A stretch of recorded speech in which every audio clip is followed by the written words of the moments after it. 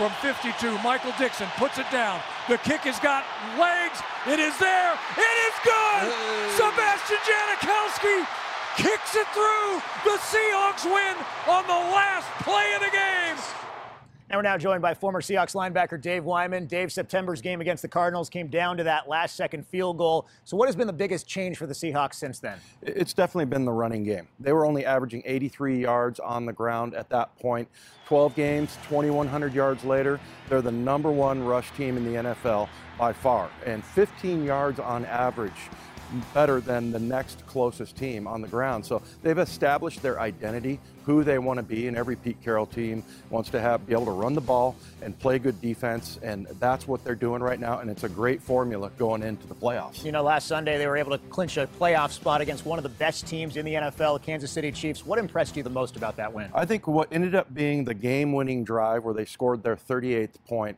In that drive, they had a couple of setbacks, a 2-yard loss by Chris Carson, a 9-yard sack by Russell Wilson, and they followed that up with a couple of deep shots, 2 of the longest plays in the game. The beautiful over-the-shoulder throw to Tyler Lockett on the sidelines, and then the beautiful one-handed catch by Doug Baldwin that got him down to the 1-yard line. And they were aggressive there, and they overcame some adversity on that drive and were able to score. And, you know, I thought they played playoff football. That's what that looked like to me. Russell Wilson was the first quarterback in NFL history to start a career with 6 winning seasons. How about making it 7 last week with that win over the Kansas City Chiefs? We've enjoyed watching George Fant running routes as tight end throughout this season. He was back at right tackle last week, and he was mic'd up. Step up, let's go. Keep that damn chemistry, communicate, and do what the we do. Make these motherfuckers quit. They motherfuckers in the league. This to us for 4 quarters. Lead that. Yeah, kick ass on 3, 1, 2, 3. Kick ass. Hey, Nico, start it off. Start it off right, baby. Yeah. Yeah. Mahomes drops back 5, steps out of the pocket. He's scrambling right. He's going to let it fly deep. Got a man downfield. The ball is slapped away at the last second. What a play. Shaq Griffin was right there. Hell yeah, Shaq. Let's do it. Let's do it. He looks for running room. He finds some inside the 20. Stiff arms him at 15.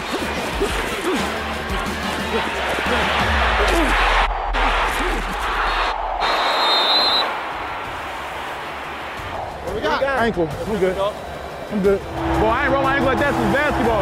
Wide receivers to both sides. Now in motion is Lockett. The handoff inside to Carson. Starts up the middle. Now bounces it across the line. He's in. Touchdown, Seahawks. That first drive was a doozy.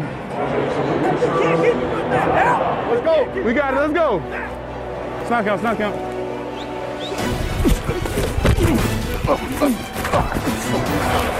What's good, bro? What'd you say?